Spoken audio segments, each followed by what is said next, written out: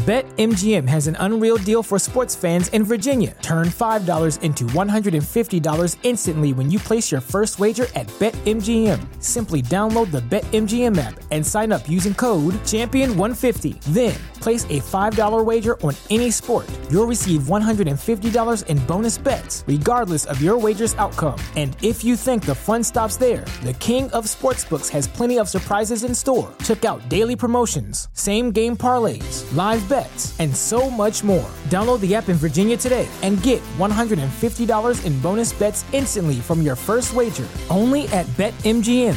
BetMGM and GameSense remind you to play responsibly. See BetMGM.com for terms. 21 plus only. Virginia only. New customer offer. Subject to eligibility requirements. Rewards are non-withdrawable bonus bets that expire in 7 days. Please gamble responsibly. Gambling problem? Call 1-800-GAMBLER. Promotional offer not available in Washington, D.C. Geek Vibes Live is rated G for geek.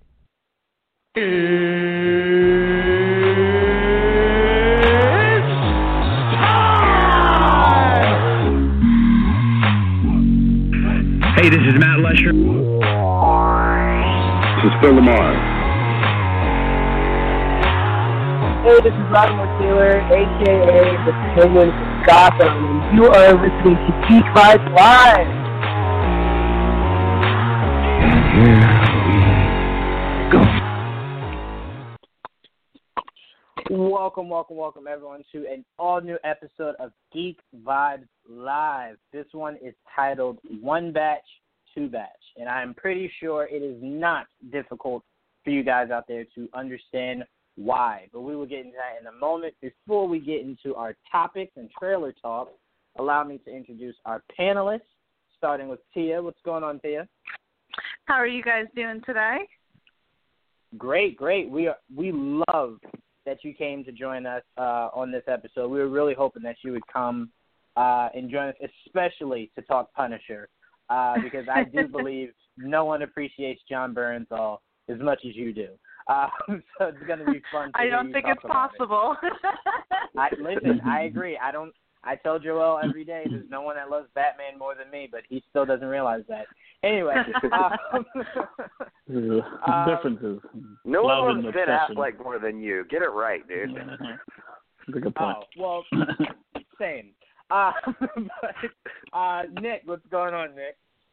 Nothing much, man. Kind of a nice little lazy day for me. It's the weekend, so the college football's over, so I don't really have anything to watch. So I've just been going down the rabbit hole on YouTube and prepping for the show. It's been nice.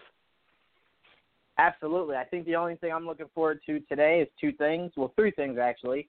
Nailing the show, seeing Zion destroy, and looking for the Colts to win so Patriots will play the Chiefs. But I digress. Joel, what's going on, Joel? What is good, everybody? All right. Horrible as usual. Thank you, Joel. All right, let's get into asshole, as usual. Let's get into our trailer talk. We have a few things to talk about in our trailer talk. One, we're going to start with, of course, the most obvious one, where the title of the show comes from for today. Punisher Season 2 trailer has officially dropped, and it was a lot. It was action-packed. It seemed very story-driven, and it kind of fills in a lot of the blanks that a lot of people had as far as who are the villains, who are the returning characters, what happened to Frank. All those things seem to have been attacked. So, Tia, I'm going to start with you first. Go ahead and get all the gush and everything out. How did you feel about this first trailer for Season 2 of Punisher?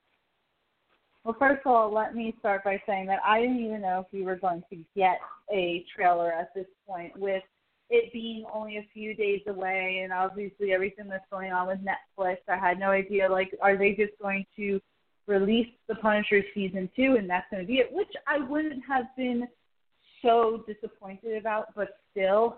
First of all, guys, the use of Alice in Chains would just made me so happy. The continuation of the Punisher using fantastic rock songs in their trailers, I so appreciate that. I'm sorry. I love seeing Frank Castle kind of looking happy and looking normal. I think this is good. I like seeing that he was at a bar, he's chilling, and then all of a sudden Avi's thrown back in there with Amy, and that she, I think, is supposed to be similar to the age that his daughter Lisa would have been. So obviously we're seeing that. So super excited.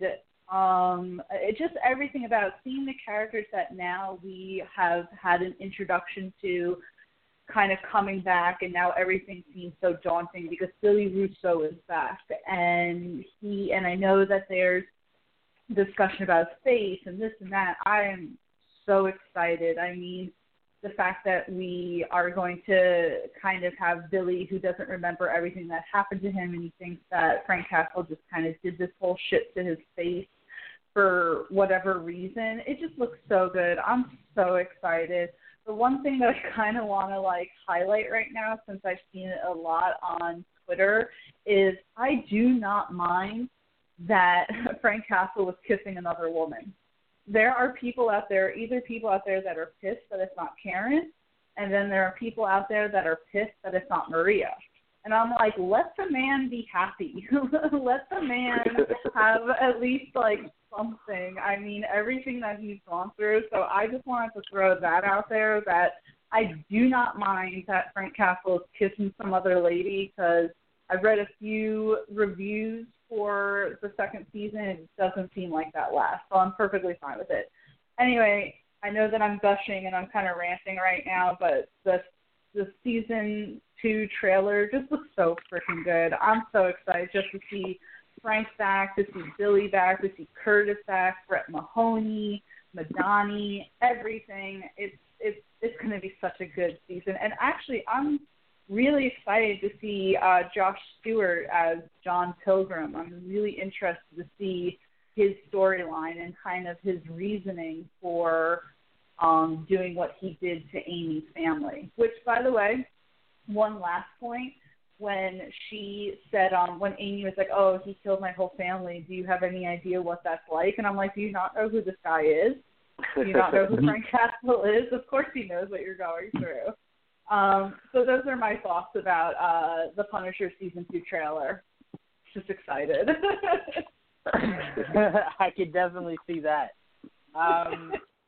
Yeah, no, I mean, it was, well, as far as people complaining about him kissing someone else, I never felt like there was a romantic vibe between Karen and Frank. I felt as though Karen always held out hope for her and Matt, but once she got over Matt, I just didn't really feel like Frank Castle was the guy that she was trying to spend the rest of her life with. I just kind of felt like she understood him on a level, especially us seeing what happened to her brother, and just the idea of violence that followed her since she came to Hell's Kitchen. I think she kind of just sympathized with Frank in a friendly way. I just never picked up that there was any kind of romance between the two of them. I kind of felt like, if anything, he kind of felt like a protector of her more than anything else. But yeah, no, I definitely understand where you're coming from, Tia, with the level of excitement that this trailer definitely built. And it is weird, because I was honestly going to say, I kind of felt like Netflix is just like, since we're getting rid of all these Marvel shows, no more trailers. Like, boom, I'll just release it. So I was just like, that was really weird that they were kind of just like, because I felt like Netflix was like, oh my God, wait, it comes out next Friday. Oh, freak, we haven't promoted this at all. Wait, here's a trailer. Like, sorry, forgot, guys. So, thankfully that they actually put one out. But Nick, I'm going to go to you. What were your thoughts of the trailer for Season 2 of The Punisher? Sure, but Tia, do you want to get in one more thing real quick? I was just going to say it's going to be super interesting to see the promotion for Jessica Jones Season 3 with all things considering. Yeah. Yeah. Absolutely. Yeah, I mean, it's certainly going to be. I mean, this in and of itself, like you said, the fact that we're so close to when the show's going to drop, and the fact that they didn't really have anything kind of leading up to it. To me, like, probably what is most telling about that is, of course, like, everyone knows, like, where this is all going.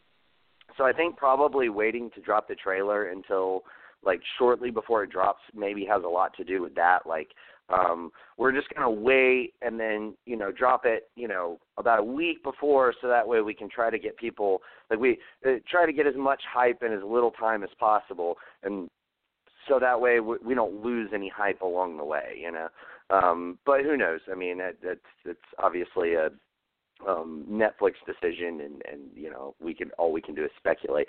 But as far as the trailer, I really enjoyed it. I too, Tia, was like, fuck yes, Alice in Chains would, like, that was perfect. Like, and it just, like, the way they used the song too, like, not just the fact that that's like one of my favorite Alice in Chains songs, but just like how they implemented it in so seamlessly into the preview, I thought was very good, because that song has like just this cranking like build up, and it very much fit what was happening within the trailer. So it was just very well edited, very well put together trailer for season 2. Also, like, I like the aspect of Vagabond Frank, like, kind of like taking his show on the road is kind of the vibe that I got from it. And so, like, he's just in this random bar, and then finds himself in a situation where, he essentially feels like he has to, step in and help this girl who's being attacked. And she even says at one point in the trailer, like, you look like, essentially, I'm paraphrasing here, but like, you look like you enjoyed it, like you were just waiting for something like that to happen. And as we've come to know about Frank, that is almost kind of his catharsis, like what he what little he can get out of life is heavily involved in helping people, and also basically channeling his rage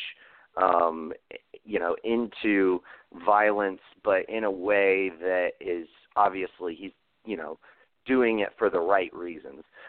So I think those are just two very interesting things that obviously this trailer kind of set up for me, that I'm definitely gonna keep an eye out for throughout this season. And yeah, man, I thought it was very well done. I'm really excited and can't wait to see it when it drops. All right. I could definitely, like I said, I could see where the excitement's coming from. You guys obviously know my reservations of it, so I'm not going to go through it again. I actually did an article. So go read my thoughts on season 2. But I have not read it, Juwan, by the way, just letting you know. I would supremely suggest you don't. But you specifically, I would say you probably should not read that article.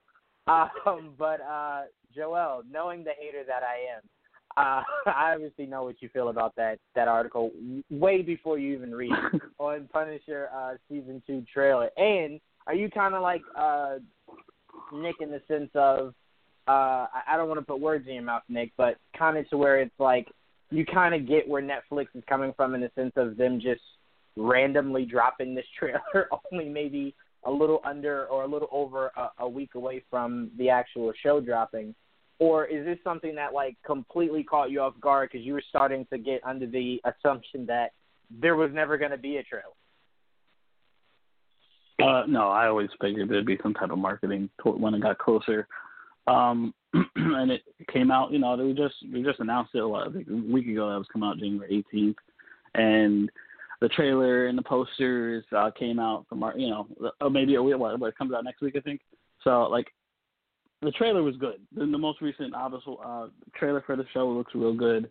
Alice in Chains sold it for me, obviously, just like everybody else. Just like Metallica sold me the first trailer, Alice in Chains sold me on the second trailer. And I'm a big fan of the first season of Punisher, and I really look forward to seeing where else this show goes. Like, I saw the trailer, but honestly, after watching it, I don't remember everything about it. I kind of watched it to myself. at work like real quick, so I remember it, but I don't remember everything that I saw, and that's fine because I'm gonna see it next week, so it's not really a big deal. I did get a sense of a sort of like what they did with Logan, like a Lone Wolf and Cub feel to this series, at least for the second season, and I like that. I liked it when they did it in Logan. I think it looks like they're doing something like that with this in Punisher season 2. And I definitely enjoyed what I remember that I saw. I really enjoyed, and I already like it more than anything Juwan thinks. You know, all his opinion. It's way better than his opinion. And that is the basis of me and Joel's friendship, everyone. But let's move on. Let us move on. We got another trailer that, again, I think is getting way too many. But anyway, during college football, I don't even remember who played, maybe Auburn and, I don't know, someone. Clemson and Alabama. Thank you. Wow. Thank you. Sorry, I completely, I told you guys I don't watch college football. Wrong so Alabama school, Juwan. Sorry. Or wrong Tiger school. One way or the other. Sorry. We got an extended look or an extended trailer. They called it an extended look, but it looked like a third trailer of Captain Marvel, where you kind of dive more into the action, get a little bit more emotion for the people that think Brie Larson is emotionless. We got a little bit more emotion, a little bit more scenes. Anyway, Joel, I'll kick it to you first. What did you think about the extended look at Captain Marvel? Good. It was more of the same. Maybe it was an extended version of what we've seen already. They didn't really. We got to see them. We got a glimpse of like the Skrulls transforming. A little glimpse. That was different, I guess, because I don't remember seeing that before.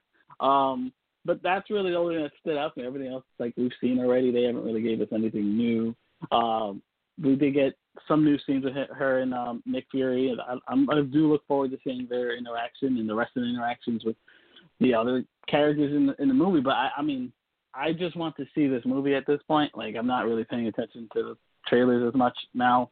I'll probably end up watching the final trailer, but it's one of those things where I'm going, like, they have my money already. Like, the posters are nice. Like, they just released a couple of new posters. That was pretty cool around the same time as this trailer dropped. I like some of the new posters that they dropped. And I love the mask. That was the whole selling point for me, is that they got to get the mask right. And they did get the mask right. Very happy for that. I do look forward to seeing what this whole mess with who the fuck Jude Law is in this movie. Is it Jan Rog? Is he fucking Marvel? Is he a combination of the two? I think that's what we're going for. But I don't know. We don't know, and that's fine. I don't need to know. I look forward to seeing what they present to me. That extended look was pretty cool, though. Sorry, had myself on mute. Was talking to myself there. I will ask Joel before I pass it on. We did get a little bit from Samuel Jackson in an interview to where I kind of feel like the guy is making like 30 movies a year, so like he kind of forgets like the movie didn't come out yet, so like you probably shouldn't say things. But Samuel Jackson did drop a little nugget saying that Captain Marvel is one of the few characters that can time travel. Now, I will say this, because a lot of people are like, oh, my God, is that spoiler or something? I feel as though the context of it might have been different if you listen to the audio rather than taking the grab from what the article might have said, if you actually listen to it. Because it could mean a plethora of things. So I wanted to ask you, Joel, same as I asked Tia and Nick, what do you think about his statement of she time travels? Do you really believe that she possesses the power to travel through pockets of time? Because if so, they're making her ridiculously OP. Yeah, no, I agree. I don't know what to make of that. It sounds like maybe just a slip of the tongue. Maybe there's more to that statement than meets the eye. As long as it's not like what they did in Superman the movie where he fucking flies around the earth a couple times and goes through time like that, I think I'll be okay. That's what I was thinking. As long as it's not that, I think I'll be okay with it. It's just, I don't know. Yeah. We'll see how that goes through. But at this point, I'll just take it with a grain of salt. I mean, we may have just got confused or whatever. I mean, I'm hoping so, but I will say a part of me, because we have seen in this MCU Feige does like the idea of making some of these heroes a little more OP than they actually are in the comics. Whether it's Evans with one hand holding a helicopter, or Evans, maybe some people say, some people say he caught him off guard, so maybe that's why. But yeah, doing that is just like, all right, come on, guys, like we get it. Chris Evans is super pretty, and it's like you want him to seem like this god in this universe, but come on. Like Thanos could rip his head off of his neck. Let's not be ridiculous. But Nick, I posed the question to you. Not only your thoughts on the extended look, but I'll start with asking you, what do you take from Samuel Jackson saying Captain Marvel possesses the ability to time travel? I think Kevin Feige about to sue somebody, breach a contract, bro. Like, you can't just go around saying shit like that. But yeah, I mean, I don't know. I don't know what to make of it. I don't know. I feel like we really need to see the movie before we can start taking a comment like that and trying to apply context to it.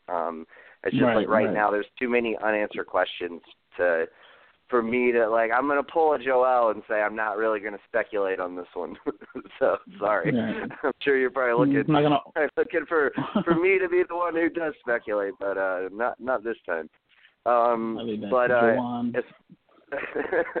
as far as the trailer, I loved it. I know that y'all remember I was kind of one of the I won't say haters, but like just like some of the dialogue in the first couple trailers, and especially like Brie Larson's delivery at times seemed a little off to me.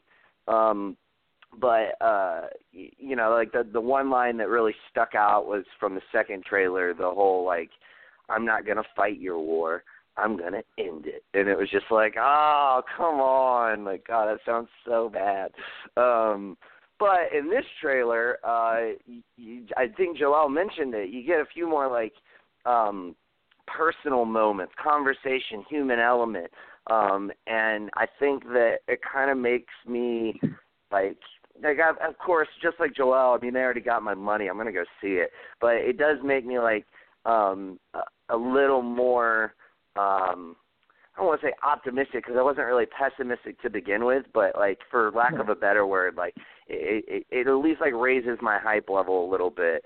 But like just those human elements. I like my favorite part of the new trailer is, you know, when she's basically describing to Fury like what's a scroll. And he's like, well, how do I know you're not a Skrull? And she, like, shoots the photon blast. And he's like, what the fuck was that? It's like, it was a photon blast.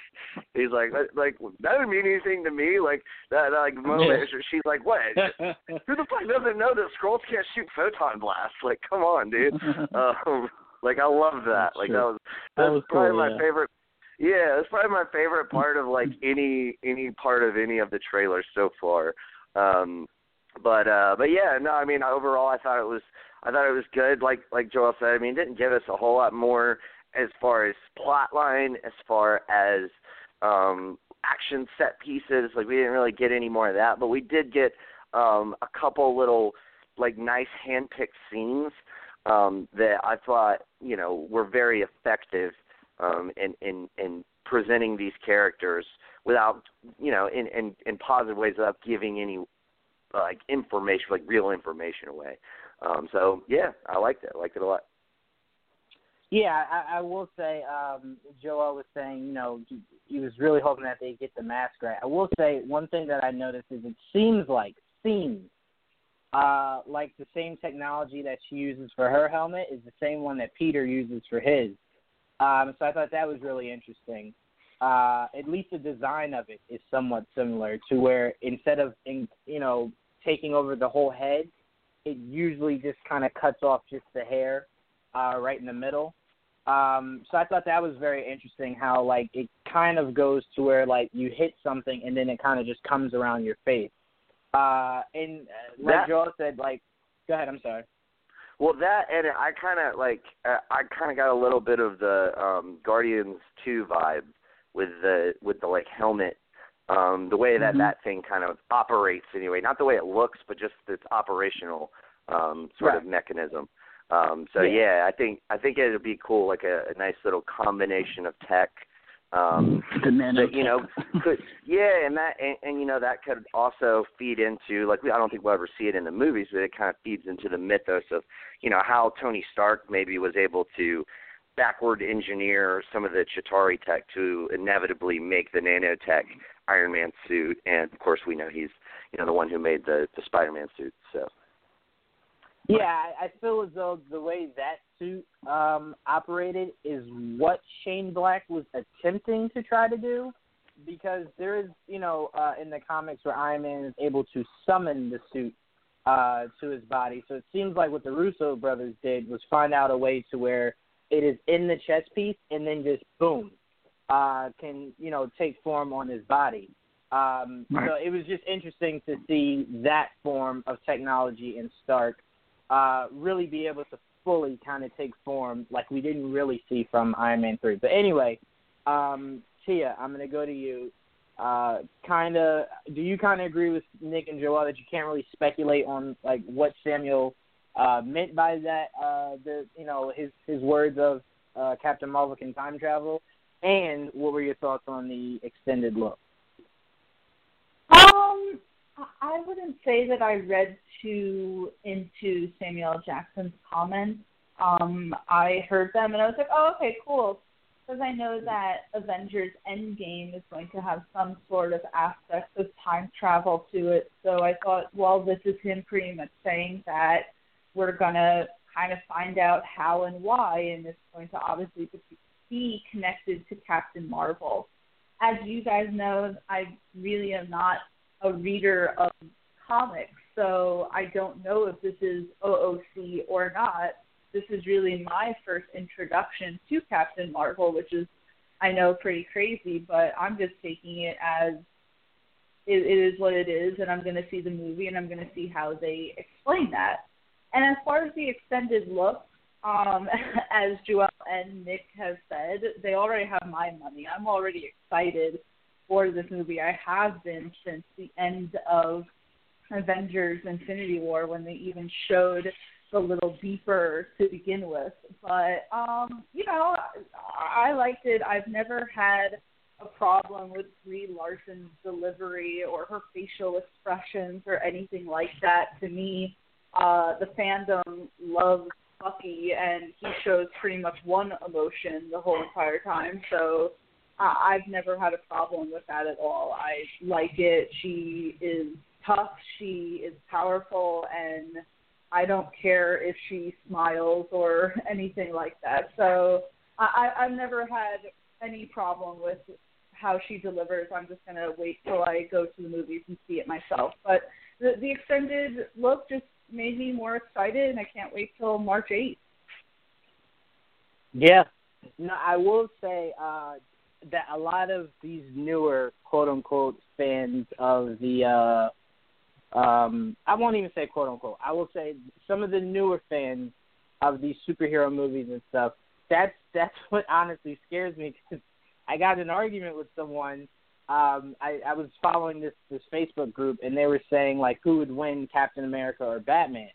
And then I was just like, well, obviously for bias reasons, I was like, well, obviously Batman.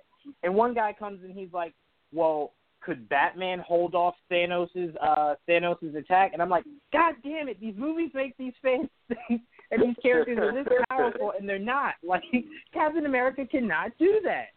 So well, you should have just replied with, could Captain America fucking kick Superman's ass? Like, I don't think so.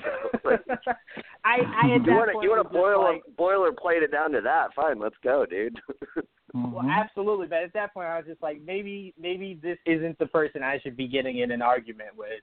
Yes, someone who thinks true. Captain America, in all actuality, is that strong.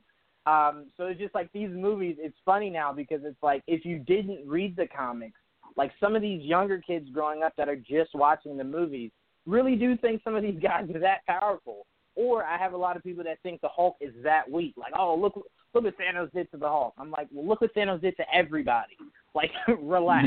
Yeah. Like, that does not mean that the Hulk isn't strong. So it was just funny when you said that, Tia, because I'm like, I'm arguing with this guy, and he's like, he's basing it off of the movie, and I'm like, no. I'm basing it off of comics, like the origin of where that character came from, and the actuality of how strong that they're supposed to be. Like the movies only amplify that. While I do somewhat agree with you, Juwan, we have to like keep in mind you're retorting to that guy's comment like, but you think like Captain America is really that strong? It's a fictional character, like it's not a real person. So whatever anyone's version of that character is to them is going to differ. So I just want to interject that a little bit.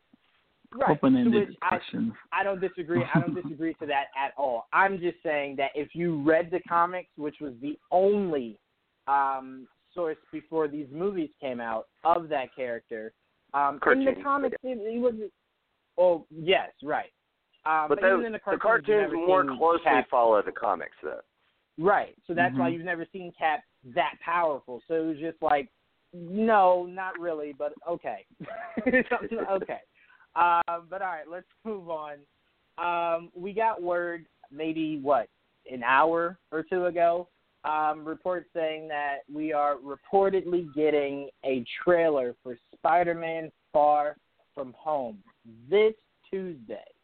Now, apparently, or not apparently, obviously, take it with a grain of salt because we don't talk to Marvel or Sony. So things can change. So I don't want everyone to go, well, Juwan said it was coming out Tuesday and it didn't. No, I'm reporting. That is it. I'll go to you first, Nick. If this trailer does indeed come out on Tuesday or whenever it comes out, what are you looking forward to seeing from this trailer the most? Damn. Probably I want to see, have at least some kind of scenes of, how, Nick Fury, how, some tiny amount of, set up with how he, comes into contact with Fury. Because obviously, in the movies, he hasn't met Nick Fury yet. So, how do they play that up? How does that work? But mainly, I mean, just seeing Jake Gyllenhaal, man, hearing him be Quentin Beck and, really getting immersed into that is probably what I'm looking forward to most. I mean, Mysterio is a character that we have wanted to see for a long time, and, we're finally getting it. Jake Gyllenhaal is a badass actor. Hopefully seeing him in costume, that to me has to be the thing that I'm looking forward to most, and just hoping that, they tease it, but they don't, you could tease plot, but, show us some cool shit, and part of it is I want to see Mysterio in his damn suit. Yeah, I mean, if I had to choose something, I think I'd mainly, I think I'd be fine with just seeing a little bit of the elementals, kind of a little bit more so of Peter's struggle from whatever happens in Endgame. Obviously, don't spoil anything, but regardless of what happens, the kid died and came back to life. You have to kind of show, that kind of affects someone's mindset going forward. So I kind of want to see that a little bit, and I want to see, is there a love interest of Peter? Last movie, we kind of see how that got foiled. So it's are we getting a Mary Jane, an actual Mary Jane? Is she coming out saying that she's actually Mary Jane? There's so many different, is Liz out? What's going to happen? But to me, I purely want to see the elementals, mainly because I never expected to see Hydra Man on the big screen. So, I want to see that. The idea of Mysterio, I think I want to see more of Mysterio and then how he kind of links up with Fury and all that after Endgame. Mainly because I think it might, one might have to do with the other. I'm not saying that it does, but it might. So I kind of want to see that element after Endgame, and then, kind of dig deep into, where did he kind of meet up with Nick Fury and stuff like that. But right now, me detaching myself from knowing, obviously, Fury and these guys are obviously coming back, I still want to go in the world of they're gone right now. Endgame tells us how they all come back. Then I can focus on, now he's back. You know what I'm saying? I don't want to skip a step in my brain. I don't want to skip a step. I just really want to see I would be totally happy if there's almost no Mysterio, but then at the very end of the trailer, you see him deliver some line of dialogue to a character that's off screen that we don't know who it is or what the context is, but you get to see the finished product of him in that fucking suit. I want to see the suit, man. We've seen the behind the screens images, but I want to see it with all the effects done and everything. I'm really hyped for that damn suit. Listen, I would have no issue with that. I'd have no issue if you're giving me little to no backstory on Jake Gyllenhaal's character, but we see the suit in very little dialogue. I'd be fine with that. Or even if he was narrating the trailer and then it ends with him in the suit, I'd be fine with that. But me and you, Nick, can go back and forth for forever. Tia, with the trailer possibly coming Tuesday or whenever, what are you looking forward to seeing the most? I hate to sound like a broken record here, but definitely Jake Gyllenhaal as someone who is such a huge fan of his, and he's involved in Spider-Man Far From Home. That's going to be great to see, and the fact that they keep marketing it as he's supposed to be a good guy and Nick is using him in a good guy capacity, I'm interested to see if that finds its way to the trailer for us to see that. I think it would be really cool or interesting that in any trailer that we see of Far From Home, that it just shines light of Jake Gyllenhaal's character as a good guy, and it's not until we see the movie that obviously then it becomes him as Mysterio and this bad guy way. But I think it'd be really interesting in the trailer if we only see it where there is no sinister motives or anything like that. Jake Gyllenhaal is just a good guy. And obviously, I'd really like to see how they're going to come out with a trailer with Peter Parker in it while not spoiling Endgame for us. Because, yes, we know that Peter's going to come back, but we don't know in what capacity he's supposed to come back. And it would be super interesting if we got a Spider-Man Far From Home trailer and Peter Parker wasn't in it at all. Just to mess with us, just to be like, hey, we're not spoiling anything. So mostly, though, for the trailer, I'm just looking forward to Jake Gyllenhaal. Yeah, I mean, it kept lingering in my mind after I saw the report come out a little while ago, to where it was just like, this has to be Sony. This purely has to be Sony's idea, because I can't picture Kevin Feige, the master of mystery. I can't imagine he would want this trailer to come out before Endgame. I mean, it makes no sense. You had Infinity War end with him dying. Now the general public, who has no idea how superhero movies work, no idea how any of that works, you're now telling them, oh, before Endgame happens and you see, how he comes back or whatever, he's back. And it's just like, what? What did I miss here? Did something happen in, before the next Avengers movie came out or something? So I kind of feel like Sony is really behind putting this trailer out, building that hype of this movie, to which I feel as though hype doesn't need to be built for this movie, because Endgame fuels that hype. Endgame will end with Spider-Man being alive, and then it'll have people going, okay, now I want to know what happens to Spider-Man, now that he's been brought back, and whatever happens at the end of Endgame, how does he go about life moving forward? I don't know. I could be completely wrong. Joel, that is usually what your sole purpose is on this show, is to tell me that I'm purely wrong. Does this kind of feel like a Sony-driven move, or do you think Kevin Feige is just I don't care, put it out, and then Endgame will come, then all your questions will be answered? Well, I have no doubt Sony has a big part in the marketing for this, because they're the one producing it. So it's very much their call on how they want to market it. But obviously it's called Spider-Man Far From Home. You can't have Spider-Man without Spider-Man. It just doesn't work that way, unfortunately. The trailer, for me, what I'm looking forward to, just like everyone else, is how the fuck they're going to avoid the whole, he did die in Infinity War, so what happened, how are you going to explain that? But unfortunately, they're probably not going to tell us. They're probably going to ignore the fact that it even happened, and you won't see anything until obviously Endgame is over, and then Far From Home will explain everything after that. Because to me, I think Far From Home will probably touch on Infinity War, maybe, but again, we don't know does he even remember Infinity War once like Endgame is, like does he remember dying? I guess there's a whole bunch of questions that come up. We don't know. We do not know that he even remembers most of what happened after the end of Endgame. So Far From Home might just ignore the whole idea that it happened, and we might just get just the basis of the movie. So for me, based on Far From Home, I would love, obviously like everyone else, Jake Gyllenhaal is Mysterio. I have to see Mysterio in the fishbowl head. That's the one thing they've avoided showing us, even in the marketing, is the fishbowl part of it. We've seen the costume more or less, kind of. We haven't seen the movie still of it. We haven't seen their official, us officially seeing the shoot. We've seen only like behind the scenes shit or marketing bullshit. But we haven't seen him with the fishbowl head. Like, is that going to be a thing, or do we have to wait the whole movie to get the fishbowl? Those are big questions for me. Maybe they avoided the whole time. I do not know. I would love to see interaction between him and Fury. That'd be cool. Like you said, the Elementals. I'd like to see the Elementals in some capacity, sure. It doesn't even have to be a long trailer. It could be something quick. I don't really care.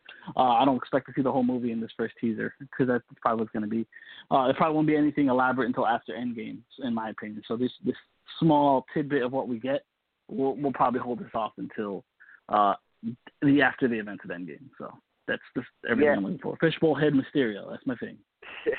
Yeah, I mean, I think you hit the nail on the head. Like, I would expect exactly like you said. Like, we'll get something that doesn't even address Endgame. We may even get a second trailer before Endgame is released. And then after that, maybe in the third trailer, then we get, some kind of connection between Endgame and Far From Home. But, like, the thing is, like, as far as what you were saying, Juwan, like, obviously, like, they're not going to just, like, not market a movie that's coming out later this year. Like, they're not just going to wait. Like, I'm sure they're, like, have, like, Amy Pascal and Kevin Feige have had conversations about, like Kevin being like, all right, Amy, this is what you're not allowed to put in the trailer. Like, but, like, other than that, like, of course, they're going to need to market their movie. Like, they can't just wait, like, until Endgame comes out and then do, like, a full court press marketing like thing. Like it's just that doesn't happen. Well, no, I honestly think there's a possibility that this was being teased around a while ago. I mean, it's not out of the realm of possibility to say that this movie could possibly take place before the events of Infinity War. Could. I'm not saying that it does. For people out there try to kill me about that, I'm not saying that it does. I'm just saying. Don't worry. Someone once said sharpening my knife now. Someone once said to me that, what if the events of this movie happen, and then the scene where we see them on the bridge, that was them coming back from the field trip. Like after the whole events of Far From Home, they were on the bus heading home. Like what if that was the premise of Far From Home leading into Infinity War? I'm not saying that it is. I'm just saying maybe that could be why they're like, put it out now. It doesn't even have anything to do with Endgame or Infinity. Even though Feige did say it takes place after, and exactly I believe he said directly after Avengers 4. Well, so he did. Well, yeah, but first of all, Kevin Feige is a liar sometimes. I'm not saying he isn't. I'm just telling you what he said. If we're gonna go by that, we're gonna go by what he say. No, what it looks like. And I totally get that. But like, I mean, I do think it's. I agree with Juwan. I don't think it's outside of the realm of possibility, and I don't put much stock into Kevin Feige's word as far as like. If it were to spoil anything, I don't put a lot of stock in what he has to say. Right. Just personally. We did hear them say time and time again, like the title for Avengers 4 was never mentioned in Avengers Infinity War, and then like we get the title and we're like, you fucking liars. Well, I mean that, and also the whole idea of Kevin Feige allowed people to believe that the kid in Iron Man 2 was was Peter. And it's like, there's no way you thought you were going to ever have Spider-Man. There's no way you set that up that early. So it's just like Kevin Feige sometimes just, whatever you want to believe. Cool. Yeah, sure. No, takes place after. So like, I do believe that Kevin Feige sometimes plays to the masses. But like I said, Joel, this isn't me trying to say that it does take place before. No, but I'm going to pretend like it is, though. After it. It very well could take place, especially since we're setting up to go into a movie that might potentially be heavily influenced by time travel. So it's like anything could be possible. Yeah. So who knows? Yeah, time travel will play an element. We know that much. Absolutely. And if Nick Fury is correct, it might take place before Endgame. Right. Let's move on. Let's move on to some more topics. We got Disney Plus. Thank God we have a name for that streaming service. I hated calling it the Disney streaming service. Disney Plus has some more rumored shows. Word. Well, it has a rumored show and then has more rumors. There we go. Let's put it like that.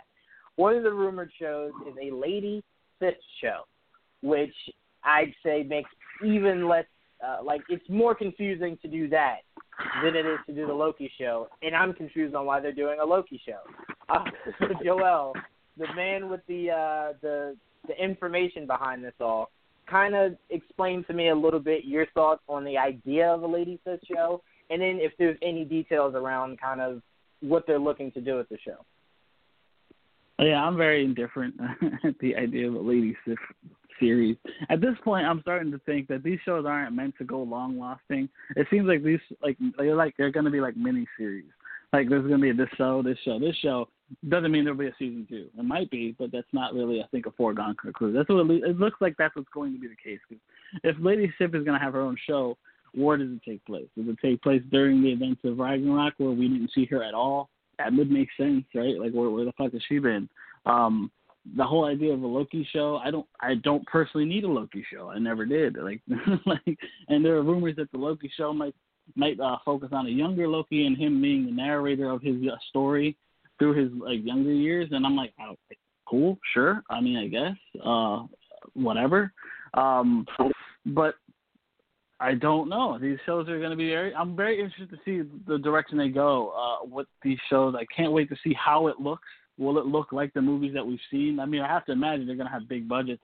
I'm very curious to see how they're going to play out Vision and Scarlet Witch, which apparently just got a new showrunner, and they plan on doing the current star. At least I think that it's being inspired by a current Vision storyline, which had him creating his own family. So they'll probably touch on the whole Scarlet Witch Vision dynamic of them maybe having kids and maybe artificial. I don't know, because they do have kids in the comics, but I still honestly don't remember how that worked out because he's not really human. So I'm very curious to see how they play on that in the show and what direction they go with all these different Disney Plus shows. But yeah, it's going to be an interesting year because we're going to learn a lot. I'll say that we're going to learn a lot.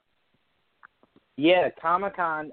Let me take that back. Not Comic-Con, because I think Disney is really starting not to like the idea of utilizing Comic-Con. They'd prefer D23. To prevail any upcoming news or anything like that. I think that's where we'd probably get a bulk of the movie slates and TV news and stuff like that. But yeah, it's one of those things where it's like, if you're telling me Lady Sif and the Loki show are miniseries, like you said, that are like a one-off and then they're done, cool. Still don't need it, but cool. But if you're telling me you're planning out a series to where it's a full season 1, a full season, I'm going to say no thank you. I mean, I'm not going to say that it's going to be bad. I'm just going to say why. Focus on shows that kind of really make sense, like the Scarlet Witch Vision show, I'm all for it. The Falcon and Bucky show, I'm all for it. Those make sense to me. One, you just killed Loki, so I really don't need to see. I thought you eclipsed. Well, I'm not eclipsed. I thought you were ending the story of Loki in Infinity War. You had the whole redemption thing, and then you killed him. I don't need to see anything else, especially from his past. I don't care. And then Lady Sif, you mentioned her not at all. Let's not also forget that I believe Hela killed all of the, what was it, the Warriors 3 or whatever it's called? She killed them all, yeah. She did. And then Asgard blew up. So it's did she sneak on the ship? Because I'm pretty sure Asgard would have noticed her. And then when Thanos snapped, did she disappear? So it's there's too many questions for me to have any interest in that show to answer all of them. But Nick, I'm going to pass it to you. What are some of your thoughts on what Joel kind of listed to what Marvel's looking to do with some of these shows? And, you know, out of what he's mentioned, like, where's your interest level in a Lady Sif show and a Loki show that's probably narrated about a younger version of him? Like, what is some of your interest in some of what Joel was breaking down there? Well, as far as the Lady Sif show, yes, rumors. As far as the Lady Sif show, like, I'm totally down with that. Like, I feel like it was a character that was kind of always underutilized, and those are the characters that I want to see on these shows. Like, still, like, for my money, give me a Luis and Darcy show. Like, that's still the show that I really want. But nevertheless, like, I'm down with this show. Like, I'll watch it. I'm gonna watch all of them, as are y'all. But I'm actually, like, really intrigued to see what they potentially do with the Loki show. I said when, you know, we first kind of got this news that I would love to see it be a prequel.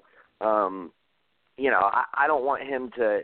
I want Thanos to have killed him. I don't want him to come back. But I do think it would be interesting to get a prequel where he's more of an anti-hero. Like, you see the elements of his mischievous ways and all of that.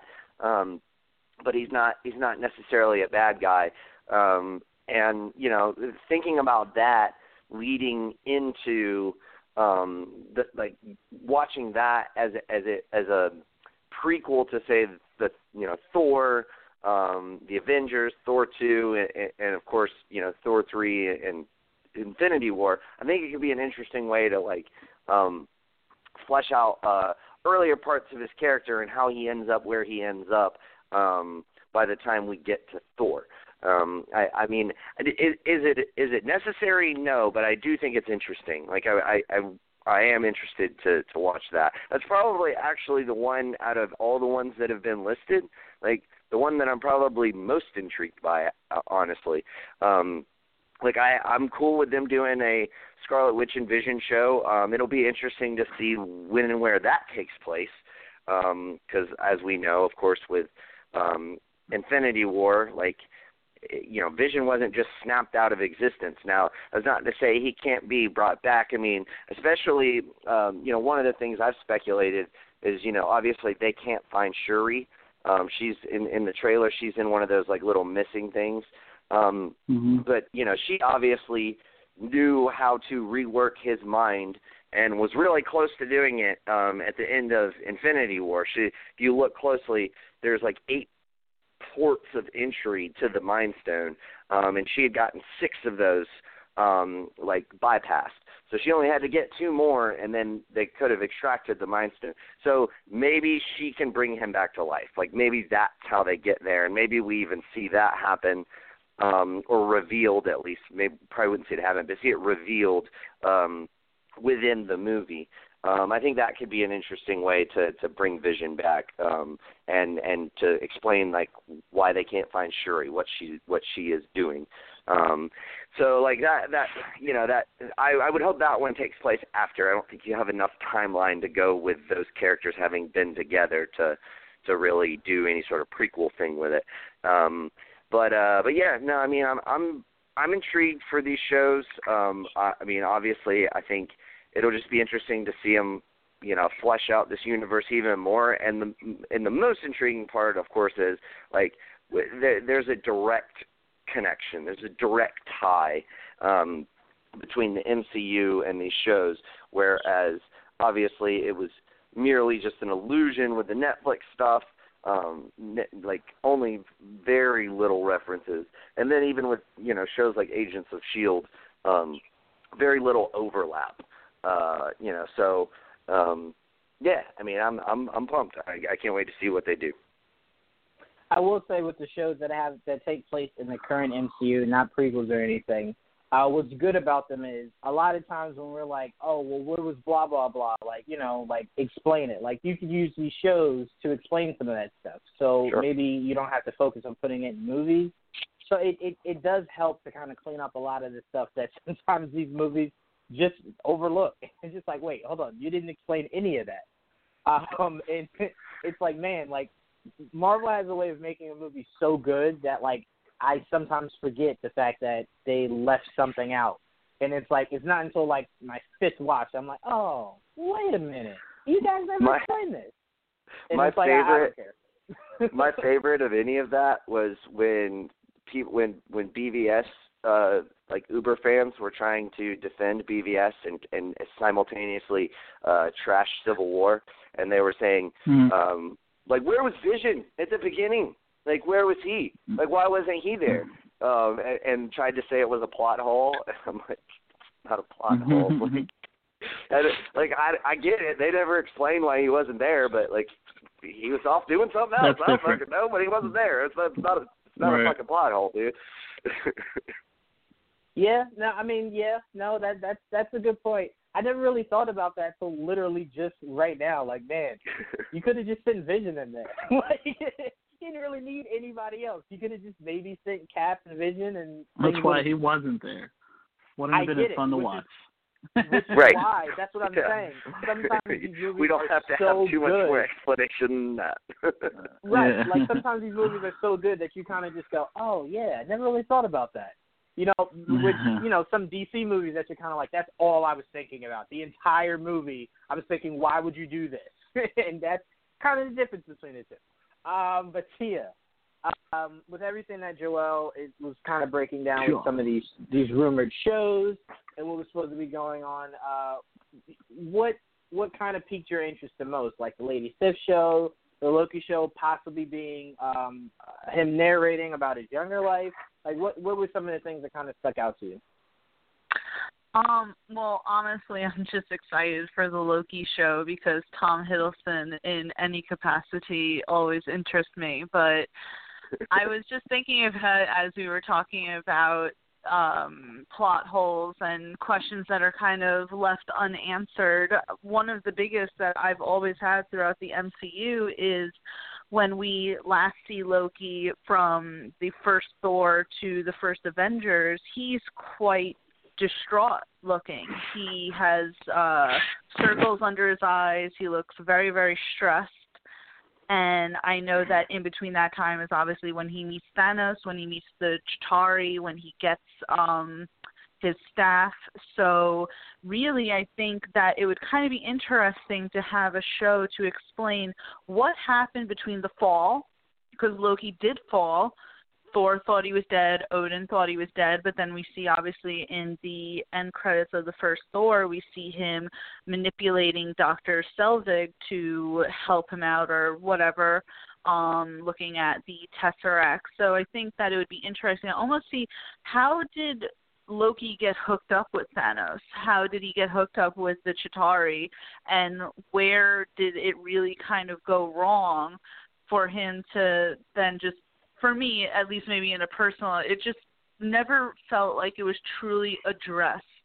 They addressed it a little in the first Avengers with the Chitauri telling Loki that he, will have nowhere else in the universe to hide if he doesn't give Thanos what he wants. And then we obviously saw that come into fruition with the end of Thor Ragnarok and the beginning of Avengers Infinity War. But really, we never saw what happened to him between the first Thor and the first Avengers. We saw what happened to him kind of really in every other aspect, but not that.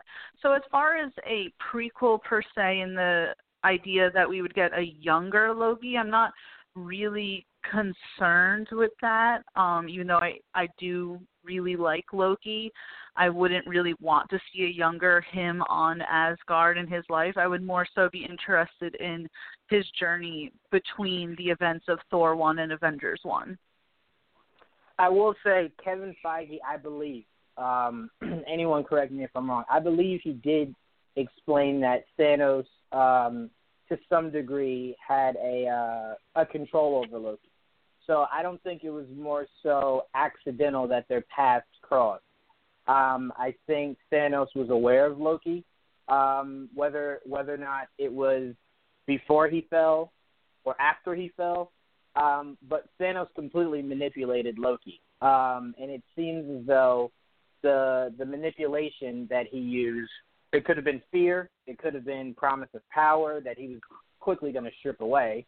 But Thanos' goal was always to use Loki to get what he needed. And that's why you saw Loki play such a hand in the MCU going forward, because Thanos was always, his plan was to always manipulate Loki to get the stones. I'm going to find a direct quote to you that Kevin Feige kind of broke that down a little bit, and send that to you. But he did somewhat kind of go into detail of that was kind of the whole play behind it. It was pure manipulation on Thanos' part. The whole look of his face in Avengers was a manipulation of the stone. So a lot of that was kind of just Thanos doing, more so than like something really being like an agreement between the two. It was a pure manipulation. But like I said, I'll get you that quote and send it off to you. But yeah, it was one of those where it was like they didn't really go into much detail about it. But who knows? Maybe Thanos will kind of, throw that in Thor's face in the middle of a fight. Who knows? But yeah, I mean, I agree with you. I would like the idea of seeing what happened to him in that point. Maybe even what he was doing on Asgard while he was pretending to be his father. That would be hilarious. I just really don't want to see anything that takes place before the movie Thor, purely because I felt like that first movie really told you all you needed to know. His father didn't want him. Was gonna, I think they said kill him, and Odin took him. So it's just like I don't really need to know anything else. That's okay, cool. That solved that for me. Tom Hiddleston is the only thing that attracted me to a show about Loki. Was to see him as Loki. So if you're telling me that he's narrating, I don't know if my interest level is that high. Yes, Nick, I completely agree with you. I will watch it because the the biggest thing with me is I'll talk crap, then watch it, and then possibly end up liking it. That's just what my role here is. So I won't lie and say that if that is the premise, I won't watch it because I'd be lying. I will.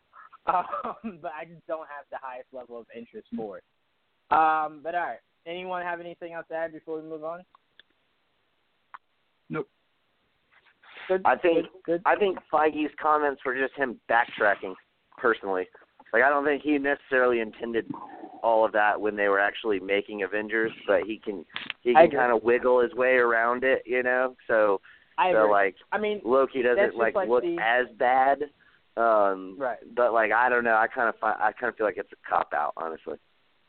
I don't disagree. I mean, I feel the same way when everyone was like, oh, my God, Stark called Endgame in Age of Ultron. You're not going to tell me that they had planned that far ahead to drop that line in there. Like, no. The Doctor Strange one, sure, yeah. I don't think the Age of Ultron was thinking that forward. So, yeah, I agree with you, Nick. I think Kevin Feige has the luxury to be able to go back on things and kind of, oh, no, that's what we meant because everything's worked out so far. So, right. yeah, I don't disagree with that. All right, let's move on to some more Disney news. Apparently, the Disney 21st Century Fox transaction is expected to be closed by early March. We've talked a million times about this deal. So my question is going to be, when this deal is finalized, what is the first property you would like to see them turn into a movie? Nick, I'll actually start with you. Fantastic Four. I so want to see X-Men in this universe, and that's ultimately what I'm more hyped for. I'm just a bigger X-Men fan than a Fantastic Four fan, but I want to see Fantastic Four first for a multitude of reasons. One, I think Reed Richards could be huge as far as playing a lead role in the future of the MCU and those characters. And two, I just want to see a good Fantastic Four movie. We've never seen a good Fantastic Four movie. So I would love to see that. I would love to see them kind of tie those characters, have it be I've talked about this before, so I won't go long about this, but have it be a space race thing and then have them enter a time vortex in the quantum realm and then come back out in present day, and then have a younger Hank Pym and then it's revealed that he knew Reed Richards and them back in the day, but he just assumed they were gone or whatever. I think that would be pretty cool, and be a viable link to get into the universe. But yeah, like that'd be the one that I would hope they would do first. And you know, the like Fantastic Four are royalty within Marvel because they're like the first ones, you know. Like they're the first ones, you know, outside of any sort of proper like Captain America that wasn't really Marvel, but then it was brought into Marvel, whatever. But they're like the royal family. So first family. So yeah, the first family. Thank you, Joel, for the proper nomenclature. I mean that's the one that I would really like for them to get right first. And then they can work in like I've said before, they can work in all of these various. They can introduce the core X-Men and then work in the sort of second batch of recruits in either solo movies or, you know, you could put Storm in a Black Panther movie, you could put Rogue in a Captain Marvel movie, you could put Gambit in an Ant-Man team up of a Wolverine and Hulk in a movie. Yes, like there's so much that you can do with those characters, but I think first things first, let's get the Fantastic Four introduced. Yeah. Fair enough. Excuse me. Joel, what would be the first property that you would like to see made into a movie after this deal is struck? Yeah, I agree with Nick. Fantastic Four. I can't wait to get the X-Men there too, but that I wouldn't mind giving a little bit of the breathing room considering they have 2 movies coming out this year. You know, between the X-Men, Dark Phoenix, and New Mutants, and that will probably be the end of that. And they'll give them some time. It'll probably be a couple years before we get another X-Men movie within the MCU. But I do want to see the Fantastic Four right off the gate. As soon as they have a chance to say that they're going for it, go for it. And I want everything inside of it. You know, between Fantastic Four leaves way to Doctor Doom and Galactus, Silver Surfer, Mole Man, so many things. We could do so many things with Fantastic Four, and it's about time we get them back home. It'll be their homecoming. You probably can't call it homecoming because they already did it with Spider-Man, but it'd be nice to see Spider-Man, Fantastic Four, and, of course, the X-Men eventually in due time. But Fantastic Four should be first. Yeah, the biggest thing with me is my excitement of the Fantastic Four has little to do with the Fantastic Four and more to do with Reed purely. I've always wanted the Illuminati, and I felt like we're right there to get it. Like, we just got Black Panther. We have Doctor Strange. You know, he's talking Namor. So it's like, you know, we're getting close. And then it's like the idea that Endgame could end with Stark dying is possibly the saddest things I'll ever have to to imagine, because it's like, no, we're so close. That's why I'm like, Kevin, I really hope you guys just have it in to where he retires. He finally retires. Yeah. He goes off with Pepper. And then it takes a Galactus kind of event to bring him back. Or, you know, Nick Fury comes to him like maybe a few years down the line and says, there's this Super Skrull invasion that I think is coming that then builds the Illuminati. Like, I want the Illuminati so desperately. But if Stark dies, my interest in the Fantastic Four just dies. It'll be gone. That is my sole purpose of wanting the Fantastic Four in the Marvel Universe, is to see the Illuminati. But I could geek out about that for eons. Tia, what is the first property you would like to see brought in, made into a movie once this deal is finalized? You know, all of the things that I was kind of excited for with the Fox deal really at this point feels like a little, too late type of deal, just because it would be cool to agree with all of you to have a Fantastic Four reboot where it's done within the MCU and it's done well. I would really hope that there's some sort of joke made about, you know, Chris Evans and playing both Captain America and Fire Force. Johnny. Yeah,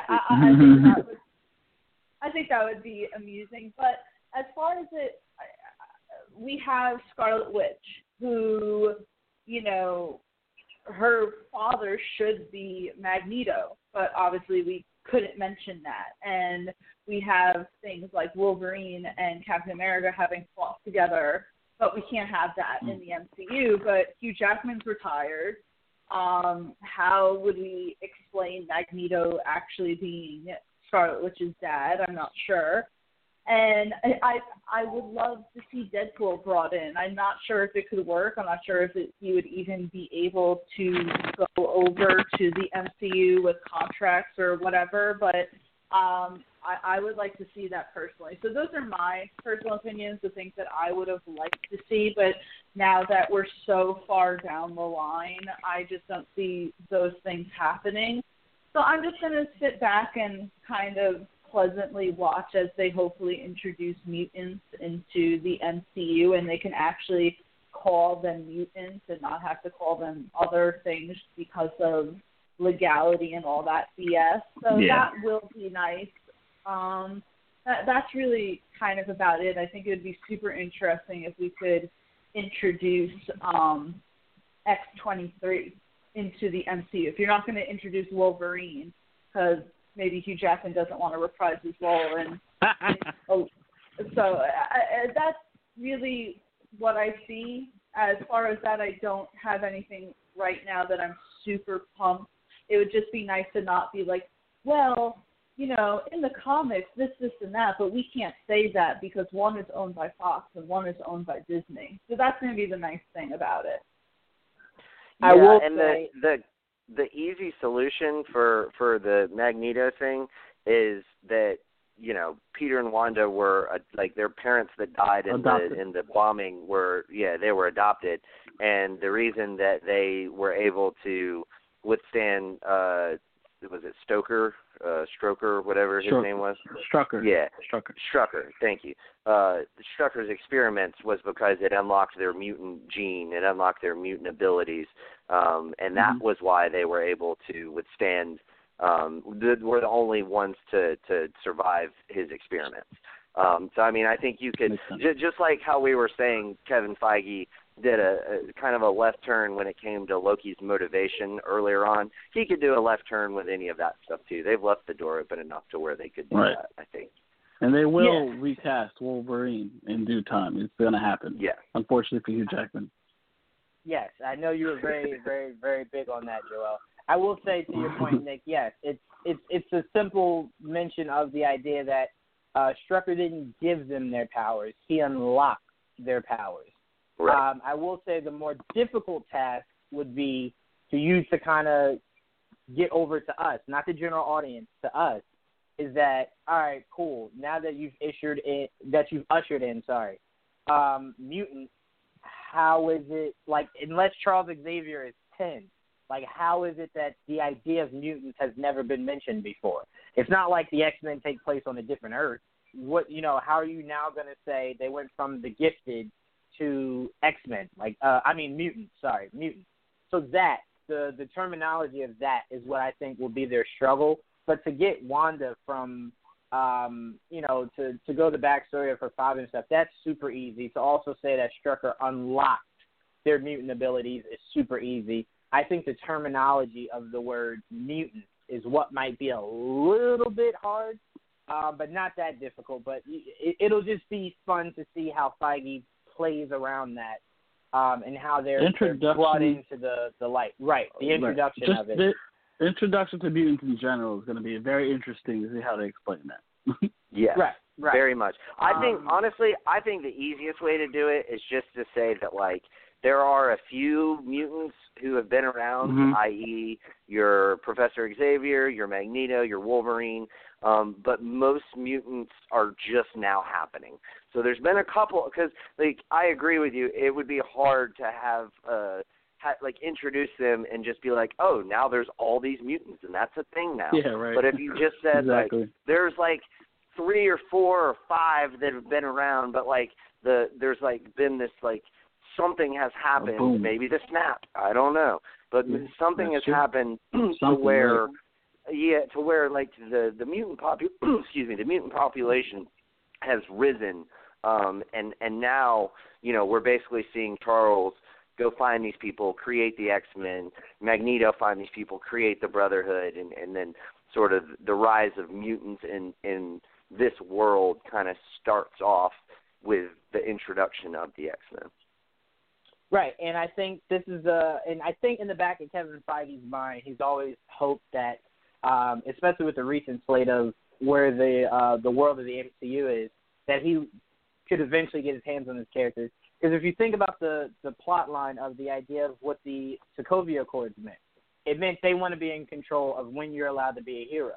So now the events of Infinity War, you're now going to have the world split to where it's like, no, you guys should be governed. And then you're going to have people like, they just saved the entire world. Like, let them do whatever they want to do. And now bringing in the idea of, oh, no. It's not just those select superheroes. We now have kids that have powers. We now have old people that have these powers and don't know how to control them. They're causing these events and those events. So then I think dude in a really... metal mask who runs his own fucking country. Yes, right. So it'll start to open things up to where it'll divide the world on liking mutants, not liking mutants, and that's when you could bring in that whole senator that was against them. So it opens a billion things up. Last thing I want to say about this merger is, Tia, you said the one thing that a billion people are worried about. I will say there's a lot of rumors going on that Black Widow could be the MCU's first rated R movie, and if that does come out as a rated R movie, it then shouldn't be an issue for Deadpool going forward, depending on what they do within that rated R movie. Like, is it rated R due to violence? Is it rated R due to language? So it'll be interesting to see how they play around with the idea of that being rated R. But if it is rated R and does fine, there shouldn't be any more discussions on, like, well, how are they going to integrate a Deadpool in there? He's rated R and they're not. If Black Widow can do a rated R movie for a character that I don't even really think needs to be a rated R character, there should be no issue for Deadpool. So let's see what happens with that movie, because then that opens the door for we can get a Deadpool 3 or whatever they're going to do with that character. So that should make things a lot easier. And calm Ryan Reynolds down a lot more after we see what happens with that movie. So that'll be interesting to see how that plays out. But excuse me, let's move on. We got some more news. I actually want to get to something that Joel brought up before we get on with anything else. I kind of want to go to you to kind of walk us through the new DC animated movie slate news that we just got. I think that flooded in like yesterday or the day before. Last couple days. I think Wednesday it started and Thursday, Friday. It was crazy. It's just a lot of them just dropping in. Yeah, oh, so right. I'll take over then. You want me to go from there? I'll go from there. I was just responding. DC animated movie. Yeah. Well, we got news that we're possibly getting. Probably not this year because we already know what DC animated movies we're getting this year. But it looks like this might be two of the ones that at least we're getting next year. Two very popular storylines, and one being Batman: The Long Halloween and Superman: Red Sun. So those two very popular storylines from the comics. Red Sun being more of an Elseworld, and Long Halloween being more or less almost a sequel to like the Year One Batman. Those are getting animated adaptations. At this moment, we still don't know if they're going to be within the DC animated universe that they've already created. Probably not. I'm not totally sure, but that's probably just more or less what we're going. They're going with two new animated DC universe movies next year. I do look forward to both of them. Long Halloween, a lot of the Dark Knight is from Long Halloween. If you watch the Dark Knight movie, they took a lot of inspiration from Long Halloween. So an animated version of that's going to be very interesting. And, of course, Superman Red Sun, another great storyline, which I think they might touch on Supergirl this year in some variation. But Red Sun, of course, is when Superman apparently, it's an Elseworld story where Superman lands in Russia and is raised there and becomes a commie and all that extra bullshit. And that's a whole other story, but very cool read as well. But those are the two new animated movies, at least that I know of. And then, of course, there was new news came out about the one of the movies coming out this year, in Justice League vs. the Fatal Five, which that will also be more of an Elseworld story, not within the DC animated universe. But new details came in. We're going to get the female Green Lantern in that and all that. And Starman, I think, is going to play a role in that movie, too. So I do look forward to seeing that later this year. But those are the newest news when it comes to DC animation. Yeah, I will say for Long Halloween and Red Sun, Joel, we could actually get more, well, not a lot more, but some questions answered when we speak to James Tucker again at the end of this month. Right. So we could pick his brain a little bit, see what he can tell us, what he can't tell us. and kind of just try to figure that out. I do know you also wanted to know if the Batman movie that comes out this year in Hush is part of the animated universe that they've built so far. So we got to remember to ask that. Cause I think that you left after we left, and you were like, damn it, that's what I wanted to know. I did forget. I did. I was very upset. I forgot to ask him before we left. But it looks like it is going to be a part of it. From what news came out like a couple days ago, I think it was Monday, about the voice cast for Hush, and they are the same kind of voice cast as the animated universe. So it looks like it will be a part of the DC animated universe. Yeah, cool. Perfect. I can't wait for Hush, by the way. League versus the Fatal Five. I believe Susan Eisenberg is reprising her role as Wonder Woman. Yes. Yes, Kevin Conroy. She actually just followed us on Instagram, so huge shout out to Susan Eisenberg. Thank you for that. Yeah. Who we interviewed. All right. Absolutely. We did interview her, and she was a lot of fun. All right. Tia, I'm going to start with you. With everything Joel just kind of broke down with the DC animated movies, any of those you're really looking forward to? Any information that you got from them that you didn't really know before, or could you care less about the animated movies? I feel like I'm saying something bad if I say that, I'm not. God, I don't want to say I don't care because I'll still watch them, but cool, happy about that. I know it sounds so bad. Cool. Next question. Sorry, I'm just perfect. No, not a problem. Listen. That was possibly the nicest way to say that you don't care that I've ever heard in my life. So that's fine. Nick, what are your thoughts? She said cool like John Oliver says cool when he's completely like thinks something is lame. Like he does this cool. Cool. And that's exactly what that reminded me of. That was fucking awesome. I'm kind of in the same boat as Tia, honestly. I don't rush out to see these movies. I went on like a little binge maybe a year and a half ago, and watched like Dark Knight Returns volume. I think that's split into two parts. Yeah, 1 and 2. Right. So I watched both of those. I watched Son of Batman. I liked all three of those. And then I watched The Killing Joke and didn't like it. Which I gather is actually kind of like it is split seemingly like 50-50 amongst the fan community. So I guess I just fall on the side that just didn't really resonate with. Right. But so I mean they're more in the positive side than the negative. I think those are really kind of the only ones I've seen. I feel like I saw a Green Lantern animated film, but I can't remember. But yeah, I mean, I just don't I don't wait for them and watch them when they come out. It's like usually more like I don't really have anything on to watch. Like I'll watch this, like cool. The one that does kind of intrigue me, Joel, you said they're going to do Hush. Yeah, they are doing Hush. Yeah. Yeah. Okay. That's probably like if any of them intrigue me the most, that's going to be the one that I'm like, all right, yeah, I'm definitely going to check this out.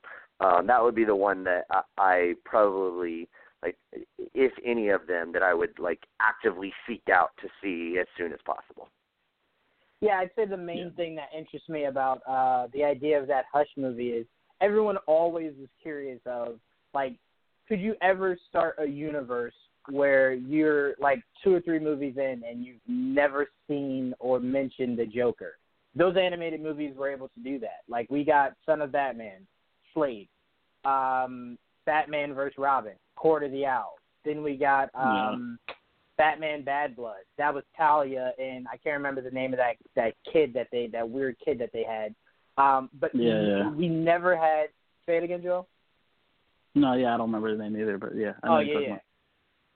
We never had any mention or showings of the Joker, and this animated universe of Batman has been really successful. So it's been fun to see how they're able to dig into all the other villains, because it's not like Batman has 2. So it's really cool to see these other villains. So Hush is another one that we've never seen in live-action movies, and we haven't really seen in animated movies or shows or anything. So it's really interesting that they're digging deep into that with this movie. Yep. So I will say, Nick, if anything else, that is what really draws me the most, is that they were able to do stuff that differs from everything else we've seen in the movies or cartoons when it comes to Batman and his rogue gallery. Yeah, and I think I've only seen one of those, but I mean, like I said, I enjoyed Son of Batman. I thought it was pretty damn good. I think Court of Owls is right up there with it. So if you enjoyed that, I think you'd really enjoy Court of the Owls. It's a sequel too. Yeah, that's a classic storyline too. So like I'm sure. Yeah, it was awesome. Yeah. Bad Blood was kind of where I was like, yeah, you guys must have lost that magic. But all right, let's move on. Speaking of Batman, we have reports that say we could be getting a recasted Batman by the end of the year. Now, I know a lot of people would like for us to stress that this is only a rumor, but I'm pretty sure we all had this mindset maybe 2 or 3 years ago when it was like, it's been staying, it's been not staying. I think we all kind of grown on the idea that he probably won't be coming back. So to me, this is not really news. So I will ask a two-sided question, starting with you, Tia. If Batman is recasted, who would you like to see, even though I personally know your answer? And, you know, your ideas on the whole idea of Batman being recasted. Like, are you okay with that? You know, does it kind of bother you? At this point, do you not care? Well, you probably know that I have never liked Ben Affleck as Batman. So all right, would you love to see everyone? No, I'm just joking. Go ahead. That's okay. You guys are never allowed on my top 10. Anyway, so I'm completely fine with them recasting Batman, and I would love John Hamm to step into the role. I think that he would be perfect as the Dark Knight Bruce Wayne. I feel like he has the look for it. And the thing is that some people, when I think we released an article maybe in the summer, kind of imagining John Hamm as Batman, and people were saying, oh, he's too old or something like that. And I believe him and Ben Affleck are around the same age. I'm not sure who I think he's is older. Yeah, I was going to say, I think like Ben's like a year or two older, but like they're close. No, I think John Hamm's older. It's like within 2 years. Yeah, either way, it's very close, so I didn't really see the sense of that type of argument. But I would throw my hat into the John Hamm arena for being Bruce Wayne. I think that he would just do really, really well. And John himself is up for the task. He's been interviewed before about the possibility, about the imagining of it, and he is open to it. So I think that would be good. First of all, you want an actor, obviously, who would be enthusiastic about the role. And I think that he would make a great new Batman. And personally, I just don't think that, I don't know. I'm not going to say what I was about to say just because I feel like that would be controversial enough. So anyway, happy about the recasting. John Hamm is my choice. Yeah, I think the biggest reason why I would love for, you know, if they do go the route of recasting, I would love for Hamm to take that position, is because it's an effortless transition. Like, you don't really have to explain much because the age is around the same. You don't have to drastically change Batman because, again, the age is around the same. And all you'd have to do for the fans that complain about it is make a very quick joke in whatever the next Justice League movie is, or even in that Batman movie within itself, to where someone just goes, you look different. And that's it. I'm fine. That's it. Cool. We can move on. So it's just like, it's an effortless transition if you go the Hamm route, because everything just kind of lines up. But Nick, I'm going to go to you. What are your thoughts on them recasting, and who would you like to see inside the cowl? Oh, you already know my answer too. It's definitely John Hamm. Like, I mean, he makes so much sense for so many reasons. By the way, I did just look up both their ages. Ben Affleck's 46, John Hamm is 47. So there you go. Yeah. Like, right there. Yeah, right there. So yeah, not that much difference going on there.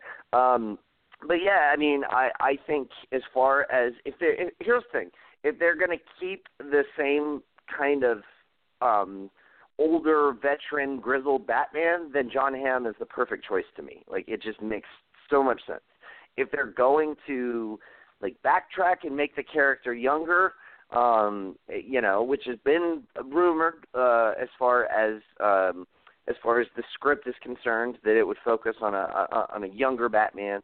And if that's the case, fine, they can go a different direction. But if they're not going to just reboot the whole thing, and I don't know why they would at this point, especially with Aquaman making so much money and Shazam looking like it's going to be, a pretty big hit. Obviously, Wonder Woman 1984 is scheduled to come out either, is it later this year? Next year. Next year. Okay, so it was this year. It was this year. All right, but early next year, I would imagine, and that's probably going to be a hit. So, you have a lot of good, promising stuff coming down the line. I would kind of keep with the same basis of the character, and if you're doing that, then I think John Hamm just fits the bill so well. I mean, he's where I do differ from Tia is I do like Ben Affleck's portrayal, especially in Batman vs Superman, which I don't like the movie, and I don't I borderline hate the movie, but and even the way they're even the way the Batman character is written, I have problems with. But none of that, I don't have any problems with Ben Affleck's performance and his delivery. I think all of that is spot on in that movie. I think it starts to waver a little bit once you get to Justice League, in parts, not in its entirety, but in parts. But yeah, no, I mean, I just think John Hamm just makes so much sense on so many levels. For a multitude of reasons, but mainly if you're going to stay with that character as is written, or at least the age that we've been introduced to, then yeah, I mean, for my money, John Hamm's the guy. Yeah, I mean, to me, it's I find it really hard for someone who disagrees with the pick of John Hamm. I'm not saying that, your opinion is wrong. I would just really need to see what your issue with John Hamm is for me to be okay, all right, I get it. But, Joel, do we even need to go to you? Because I know you're going to say you just want to recast it so it's over with. So we can just get a Batman movie already. That is beyond I'm so over this bullshit at this point. And I was all on the Ben Affleck not leaving thing for years because I did love Ben Affleck as Batman, and I like continuity. God damn it! So I like to see it stay where it was. But there's all this back and forth. I'm just so over it. I just want him to be away from everything and Batman to be Batman again. We don't have to talk about Ben Affleck ever again as Batman, even though I really did like him as Batman. I'm over it. I do want them just to recast, and we can go back to doing. I don't want to speculate on what Batman, on who. I just want to see someone as Batman again. So we have to stop talking about this anymore. I'm so over this bullshit. Give me a new Batman. Give me anybody as fucking Batman at this point. Just give me a new Batman. I just anybody. If it's John Hamm, fine. If it's Oscar Isaac, fine. If it's J.T. fine. Anybody. Give me somebody. I want Batman. Wow. All right. Well, we know where Joel stands in this situation. But yes, I mean, honestly, you guys know that if I could, I'd be the child of Ben Affleck. So my loyalty will forever be with him. But I mean, it's at this point to where it's I kind of feel like he's part of the reason we haven't gotten a Batman movie yet, and that bothers me a lot. Yeah. So because he doesn't want to be Batman anymore. He's tired. You can see it on his face. There you go. I said it. All right, guys. To be fair to everyone who's come on, Ben. To be fair, it has been reported that he was told he would only be Batman for a handful of movies, and then Zach was not going to that kill was him a good decision anyway. What the fuck? Whose idea is to bring in Batman to kill Batman? I agree with you. I'm not saying I agree with that premise, but I'm saying I could get how he signed on going, all right, cool. 3-4 movies, I'm out. And then it was And then Warner Brothers walked in and was like, well, where are you going, Ben? Oh, and I'm getting ready to shoot the scene where I died. No, we're changing all of that. We're going to do 30 movies now. And then Ben's like, oh, no. Oh, hell no, I don't want to do that. And then everyone's like, that. give him one movie. I'm like, no, I want Batman long term, not one movie go away. Like, what the fuck is that? I get you, but I did want to throw that in there because I think a lot of people aren't aware of that, so they're just really quick to go, Ben, you're horrible for not just saying, like, I'll do it. Like, I think part of his negotiation to being Batman was shrouded around a whole nother deal than when Warner Brothers was like, no. We never told Zach that was a good idea. Like, we don't know where you got that from. We were never allowing that. But all right, let's move forward before me and Joel pop a blood vessel. All right. I'm sweating. Me too, man. Me too. I just had to turn my fan on. I'm dying in here. But all right, let's talk some more news. We got news of something that me and Joel were arguing over. Just the idea of, like, this isn't really important, but I think it's fun to kind of talk about because I think it's hilarious.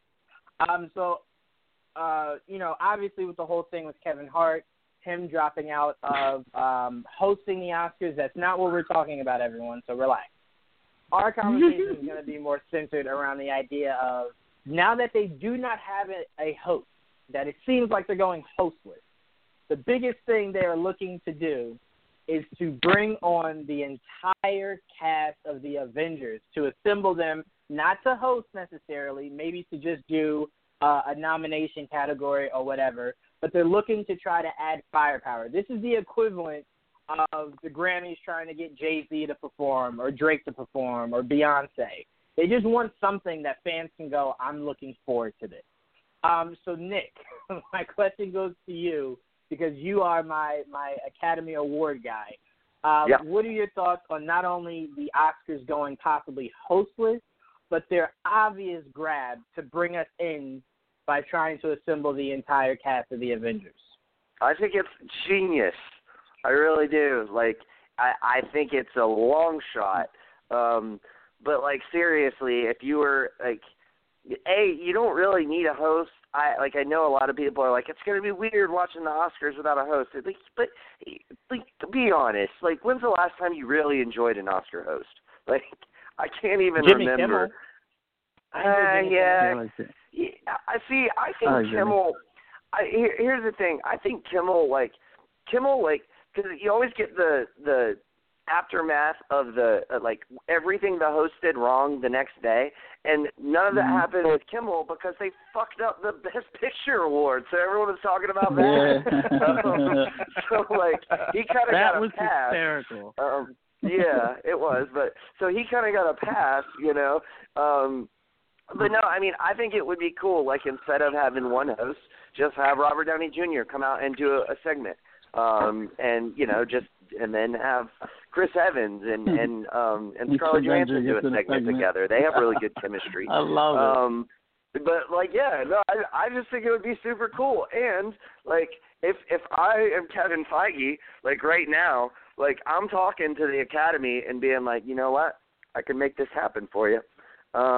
It's going to take Black Panther getting nominated for Best Picture and Avengers Infinity War getting nominated for Best Picture.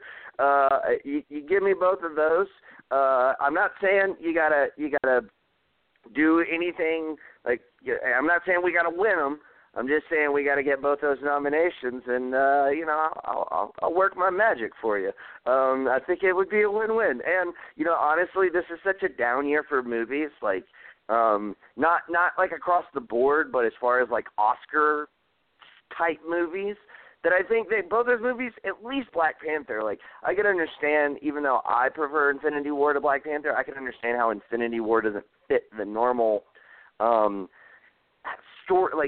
storyline, because you have to have seen at least the majority of the ones before it for it to really make sense. But I think easily Black Panther and even Infinity War in a down year like this, as far as Oscar-type movies, deserves at least one of those movies deserve a nomination. And if I'm Feige, I'm like, yeah, I can make this happen, but you got to get my movies nominated, because that's a little quid pro quo, if you will.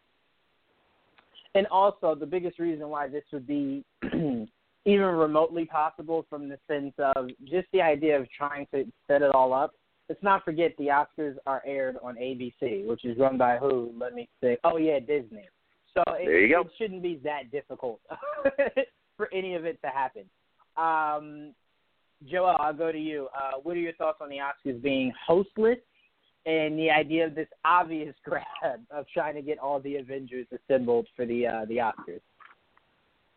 I find it funny. Like when I first read about it, I'm like, that's pretty funny. You have no host, so how are you going to bring in eyes? Well, obviously, have the Avengers be there. The movie that made the most fucking money in the whole year that's not going to win anything. Bring them there so they can give awards to other people instead of their movie that made all the money. I think it's hysterical. And I do. It'd be fun just to watch it happen and see how they're going to play it off. I think it shows that the comic book movie genre is man, it's everywhere. It's as big as it's ever been, and the Oscars wanting superhero actors to be there to bring eyes to your Oscar. That tells you everything about where we are at now. The geeks rule the world, and superheroes reign supreme. Absolutely. Shout out to Geekvibes Live. We made it all happen. But I will say, I thought absolutely, all of the credit. I thought when Kevin Hart stepped down, I thought a really good replacement would have been Key and Peele. I thought those guys would have definitely done a really good job with the Oscars. I agree. But I guess I assume it was purely because it was too short notice. So I get it. But I think those guys would have been freaking perfect. And it would prepare Jordan for, when Us is nominated next year. But anyway, Tia, what are your thoughts on the Oscars going hostless and the idea of them trying to assemble the Avengers? First of all, I don't really think that the Oscars or really any award ceremony needs a host per se, because they come on for a little bit and then the actors who present the awards come on and they say their little spiel. So I don't really see the point of it. And anyway, the Oscars are like 7 hours long anyway. Maybe not having a host will cut it down to like 4. So I'm cool with that. But having the Avengers would make me a little bit more interested in actually watching the Oscars, having them present the awards, although I had you guys on mute, but I was laughing my ass off with Joelle saying, here, we've made all this money, but you get the award. You get the award. So that would be hilarious. And now I'm kind of imagining Josh Brolin presenting the award once as Thanos and then coming in again and being Cable, just like as a funniness. I don't know. Or Josh Brolin shows up and just cancels the Oscars. He's like, nope, none of you survived this. Just snaps it out of existence.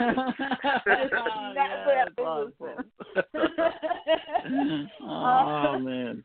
So now I'm imagining it more, I think it would be pretty fun, just because it would really super solidify that the superhero genre is really taking over. This isn't like 10, 15 years ago where you had one superhero movie come out every once in a while and it was independent. This is a spectrum. This is a realm. This is what people really like to go to the movies to. I mean, I think the only time I went to the movie theaters last year was to see Marvel or DC, and that was about it. So I don't even think I've seen any of the movies that are nominated for Oscars, which is really bad. But the conclusion of my thoughts are, don't really mind it going hostless, but would love if they assembled the Avengers. Yeah, I got a couple things here. Just real quick, Lauren. To Tia's point, like, I don't know if y'all watched the Oscars last year, but when they did the little bit where they went across the street and, like, interacted with actual fans, like, Gal Gadot was one of the actors or actresses who, like, went with them, and she, like, said live on camera during the Oscars, this is way better than the Oscars. Like, so, like, I'm just, like, sitting here thinking that when you're talking about the snap and everything, like, yeah, I could totally see that. Like, I would imagine a lot of the actors, especially who just, like, know they're not going to win, they're just like, God, this is so fucking boring. Like, but But yeah, but no. Also, like I think, in lieu of having a host, or even like having the Avengers like try to co-host or anything, like I feel like, well, two things. One for humor, and one if they wanted to do like an Avengers type theme, you could literally have Paul Bettany just introduce people when they come out as Jarvis. Because I mean that's all you really need is just like. Now presenting the award for blah, blah, blah, fill in the blank. And like Paul Bettany, I'm sure, like, yeah, write me $1 million check and I'll be your Jarvis host or whatever. But also, like, how cool, like, what would really be fucking cool is to get, like, one of the Spanish soccer announcers to do it, like, just to be in the background, like, like, now presenting the award for blah, blah, blah, blah, blah, like, shit that would be fucking great. Like, that would just, that would make an Oscars actually fun to watch. I will because they're say not that fun at all. that the if they do assemble the Avengers and the ratings go up, as the Academy, you can't keep having an Oscars year in, year out in this day and age and still continue to ignore these movies for Best Picture. So, I mean, I think it's... I'll be really surprised if Black Panther doesn't get nominated, man. Yeah, no, I agree with you. I agree with you. I'd be shocked too, especially because it's like you're grasping here to get these guys, and then you won't even nominate one of their movies. I find that to be a little disrespectful.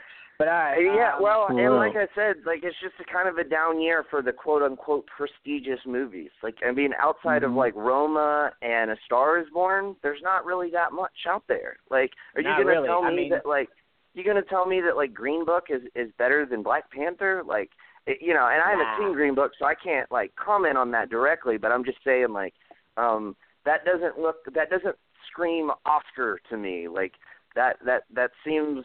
Like if that were to get nominated and Black Panther wasn't to get nominated, I think you, like in some years where you could justify something like that, I don't think this would be a year where you could. No, you don't choose your most off year to justify that. That would be smart. All right, let's move on to one of our last topics. All right, so this one was really important to me, and I wanted to make sure we got to it, so I'm glad we could. With the success of Bumblebee, and us knowing that Optimus at some point is getting his own movie, we also know on the other side of the street, Snake Eyes is getting his own movie.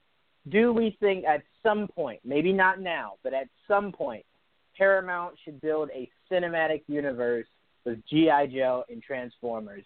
Joel, I'm going to go to you first, but before I pass it to you, I want you to know that Thundercats are trash. But Joel, what do you think? Oh, them are fucking fighting words. Oh, Thundercats is the shiznat, bitch.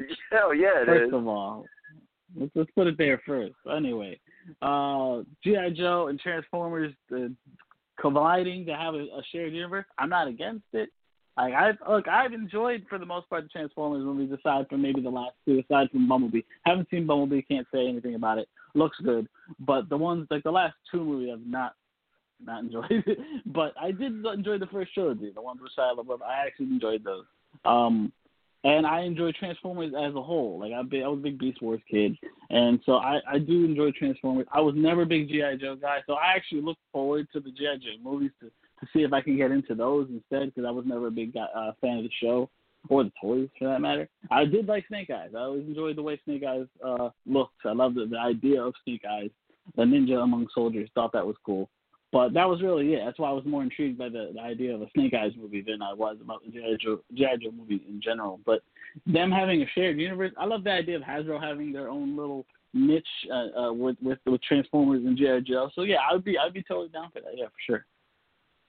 I'd say definitively, even if you don't want to combine the two, especially not this quickly, you could build the G.I. Joe universe quite like Marvel built theirs, to the sense where it's like you have these solo movies that then end with those characters being recruited into G.I. Joe. I mean, you could easily do a Snake Eyes movie, have it go along, and then have the end credit scene be him being recruited, whether it's by Hawk, Duke, whatever route you want to go. But I do think the best thing for G.I. Joe is to take a small step back from doing the full everyone together kind of movie, and maybe spread some of these characters out. Like do a Storm Shadow movie, do a Snake Eyes movie, have those two come together, then do a Duke movie. A lot of these characters, what a lot of people don't know if they just watch just the movies, have very great backstories of their own. So it's like you can split them up. They don't always have to be a huge scene, quite like the Marvel Universe. It doesn't always have to be Avengers movies. So I think you can split them up and then bring them together for a big kind of Avengers kind of feel in a G.I. Joe team-up movie. But Nick, your thoughts on the idea of Paramount building a cinematic universe with G.I. Joe and Transformers? Yeah, here's the thing. I am actually, like, when I was a kid, I was a big fan of G.I. Joe. I was also a big fan of Transformers. Both, like, big cartoons in the late 80s. And, like, so, I mean, I had the toys for both. I watched the cartoons for both. Like, I was a fan. I had those, I even had those G.I. Joe, like, Barbie doll, like, size ones. You know what I'm talking about? Do y'all remember those? Legit G.I. Joe. Yeah. Yeah, like they were probably like 12 inches tall and like they had the changeable like outfits, like actual fabric that you could like put on them and shit, and like the guns and all that shit. Like those things were fucking like gold. Like as a kid, like when you got one of those for like your birthday or Christmas, you were like, fuck yes, like running around the fucking neighborhood showing everybody like, bitch, look what I got. But yeah, like, so, I mean, I am a fan, or was a fan, at least as a kid.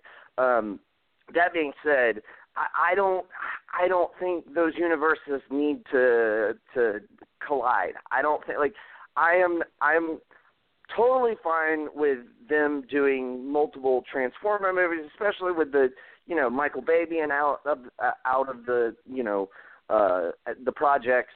And, with the report that the Bumblebee movie is really good, like, I'm totally cool with that. That's fine. I'm cool with them, like, rebooting G.I. Joe and going a different direction and introducing those characters and having, having sequels of that. But as far as having, like, a shared universe of both of those properties, no, I'm not. And the one way I could see it work, and I'm not sure if this is exactly what you were intending, Jawan, when you were saying this, like you were saying, essentially, like, build up these smaller stories before you have like a full G.I. Joe team up type thing. I could see it only in that sort of sense, where it's like a big crossover event, where you have like 5 or 6 different Transformer movies over the next, 10 years.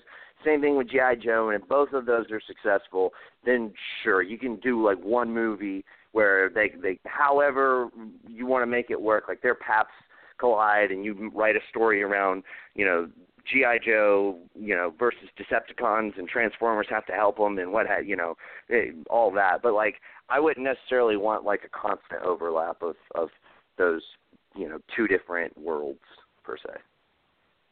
Yeah, no, I mean, that's basically the point I was getting to. I didn't even think they need to cross over within each other. I was saying you could build a cinematic universe with those properties individually, like what they're doing with the Transformers universe, doing a Bumblebee movie, an Optimus movie. Then you build it up to do one big Transformers movie.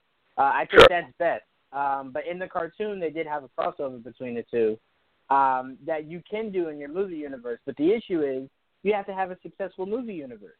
So that's why I said, if you're G.I. Joe, build that up slowly. Transformers, build that up slowly. And then, yeah, like you just said, you can come to a point where, what's his name? Cobra Commander comes in contact with Megatron, and they try to form this alliance that needs Optimus and Duke to come together for. Yeah, sure, that's fine. But now, we don't need it. Yeah, and I would just so much rather have like a shared Mortal Kombat universe. Like, give me a Sub-Zero story, like a fucking Liu Kang and Kung Lao story, and like have all of these various like Jackson Sonya chasing Kano. Like, give me all that, and then have that end up, going into the kind of original Mortal Kombat storyline. Unless whatever this next Mortal Kombat movie is that they're cooking up, unless that's just like a complete home run. You can't afford to have this fail again, because then people are going to start to say, maybe Mortal Kombat just doesn't work. and you don't want right, that. and that's ridiculous. Yeah, and you should probably just take your time. But Tia, before we run out of time, what are your thoughts on Paramount possibly building a cinematic universe with G.I. Joe and Transformers? Do you agree that they should keep them separate so they're both successful, or would you like to see somewhat early on within the rebuilding of both, of seeing those worlds collide? I'm a little skeptical, honestly. I think it's kind of been said already in this discussion that does everything have to be a Marvel Cinematic Universe? But while we love that and it's fun to watch, not every single storyline or property has to be the same thing. We're seeing especially that it wasn't really working with Star Wars, because after Solo, all the plans for all these individual movies have essentially been shelved at this point. So I think, honestly, that it should just be one of those things where they do the individual movies, see where it goes, and if it makes sense down the line to start merging and making their own universe, then that would be fine. But I think that they shouldn't try to rush things. I think that that's the problem, is that the MCU has been around for 10 years and has had the time to create this, and everyone else seems to be trying to play catch-up. And it's like, guys, slow down a little. It's fine. You'll get there. But you don't need to start doing everything right away just so that you can try and contend with the MCU. That's my personal opinion. But Bumblebee is really successful right now. It's showing really good traction. So I think that maybe that would be a sign for them that they could enter into a world of doing their own extended universe. So we'll just have to see as time goes on. I feel like it's a little too early to say. In reference to what you were saying about Star Wars, it works. Like, I really did enjoy, God, what's the one where everyone died at the end? God, I can't remember the name. Rogue One, yeah. Rogue One. It works for Star Wars. I think the problem Star Wars was starting to run into was we were very specific on what we wanted those one-off films to be. And it seemed like they were refusing to do any of those. Like, fans would go crazy for a Darth Maul, one-off movie, an Obi-Wan one-off movie, start to build a world for Knights of the Old Republic. I think with Solo, I think that movie was somewhat rushed, and I think it showed. I personally myself just saw it on Netflix, and I did enjoy it a lot more than I thought I would. But it did feel somewhat. It felt somewhat incomplete. Man. I thought it's better. I much prefer it to Rogue One, just personally. Me too. Right. No, I don't disagree with that. But I did really enjoy Han Solo, and it made me even angrier that we still don't have a Darth Maul Solo movie. I'm like, come on, you see the star power that this guy brings. Just give it to us. So if I'm Star Wars, I'm paying more attention to that, but I'm also using my streaming service as a platform to do that. I'll take a Darth Maul series. You don't have to give me it in movie form. I'll take it in a series. Yeah, they made that fake trailer like 2-3 years ago. That and was perfect. Yes, the fan awesome. film. Absolutely. Yeah. So my stance is, Tia, you can, like Marvel showed you that not only with patience, but you have to pick the right pieces to place. And I think G.I. Joe starting with Snake Eyes is smart, just like Transformers starting with Bumblebee is smart. Mandalorian could open the door for the Knights of the Old Republic, Darth Maul. Someone even mentioned they would love a Darth Vader movie. I think people would go bananas for that. That'd rake in so much money. So it's like, just be smarter on the choices that you're picking for these one-off movies, and it helps build your universe. Also, Star Wars has the slight advantage of none of their one-off movies need to connect with their main series of movies. So it takes the load off tremendously. You're allowing those movies to just be its own thing. So a shared universe is fine. You just have to be smart about how you start it. Because, again, in hindsight, Kevin Feige is a genius, but no one thought back in 2008 Iron Man would kick off what we've seen today. So in hindsight, we're like, well, it worked for Marvel. Not everyone could do it. We didn't even think Iron Man could do it. So it's a sense of just be smart about what you're doing and pick the right pieces. And so far, G.I. Joe and Transformers looks to have been starting off on a good note with the characters they're looking to start their universe off with. But that is our show, everyone. I'm running out of breath here. Thank you, Tia. Thank you, Joel. Thank you, Nick. We had an amazing show. Huge shouts out to Dane and Kanan, who could not be on the show with us, but huge shouts out to them. We will definitely look forward to them next weekend. Tia, before we close out the show, would you like to let everyone know really quickly what the topic is for Top 10 tomorrow? I think it should kind of be obvious. It's the top 10 moments in The Punisher for the Netflix series. I am opening it up, by the way, to Daredevil, pleasantly been nicknamed Punisher Season 1. So that's going to be the top 10. Really, really, really excited for it. Absolutely, can't wait. Hopefully, I can try to make it on there because I would love to talk on there. So make sure you guys check out Top 10. If I wake up in time, geez, yes. Everyone look forward to Top 10 and look forward to Full Court Press and Wrestling Geeks Alliance. And we will see you guys same place, same time next week. Peace. Peace.